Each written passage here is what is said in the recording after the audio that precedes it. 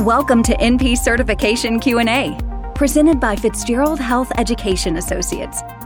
This podcast is for NP students studying to pass their NP certification exam. Getting to the correct test answers means breaking down the exam questions themselves. Leading NP expert Dr. Margaret Fitzgerald shares her knowledge and experience to help you dissect the anatomy of a test question, so you can better understand how to arrive at the correct test answer. So if you're ready, let's jump right in.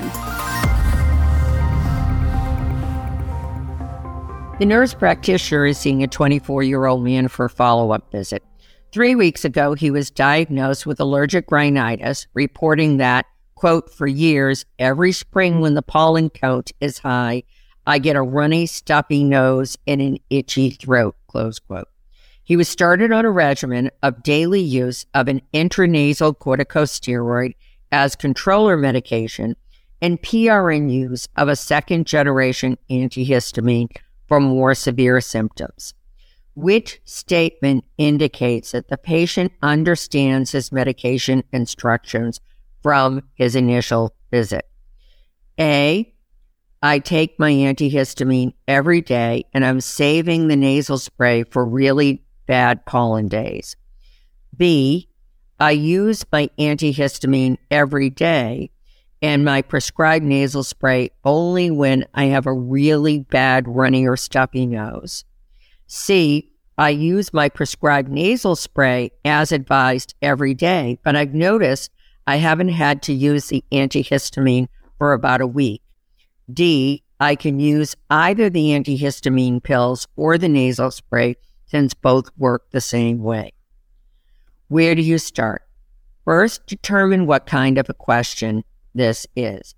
Given that we've been informed the patient has a diagnosis of allergic rhinitis and has been treated, this is an evaluation question where the NP is being asked to determine if he's responding as expected to treatment and if he understands how the medication should be used.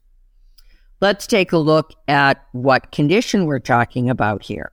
Allergic rhinitis is a clinical diagnosis, meaning that no special testing is needed, but rather this diagnosis is arrived at via analysis and synthesis of the health history and physical exam. This patient's presentation is typical or classic with rhinorrhea, nasal congestion, pharyngeal itch when local pollen counts are high. Watery, itchy eyes indicating allergic conjunctivitis is also commonly reported. Proper management of allergic rhinitis includes daily use of an intranasal corticosteroid spray to help suppress the development of inflammation. Optimally, this action will keep symptoms from occurring. However, the use of an as-needed oral antihistamine for breakthrough symptoms is required at the beginning of treatment and occasionally during exacerbations. While the intranasal corticosteroid does need to be used daily, even once symptom control occurs, the antihistamine should be looked at as a PRN medication. And what I will often say to patients, particularly who have allergic rhinitis and asthma, is allergic rhinitis is really like asthma, only up in your head. And you're dealing with recurrently, chronically inflamed airways. These just happen to be the airways within your head. Getting that intranasal steroid on board will help control that inflammation. Let's take a look at the options given. A, I take my antihistamine every day and I'm saving the nasal spray for really bad pollen days.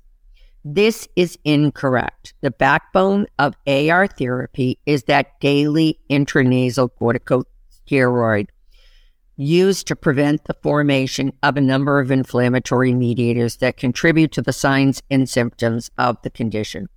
PRN use of steroid nasal sprays provides very little in the way of symptom relief.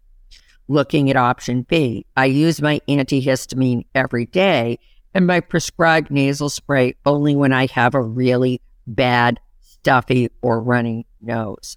This is also incorrect. Antihistamines work by blocking formed inflammatory mediators that contribute to AR symptoms.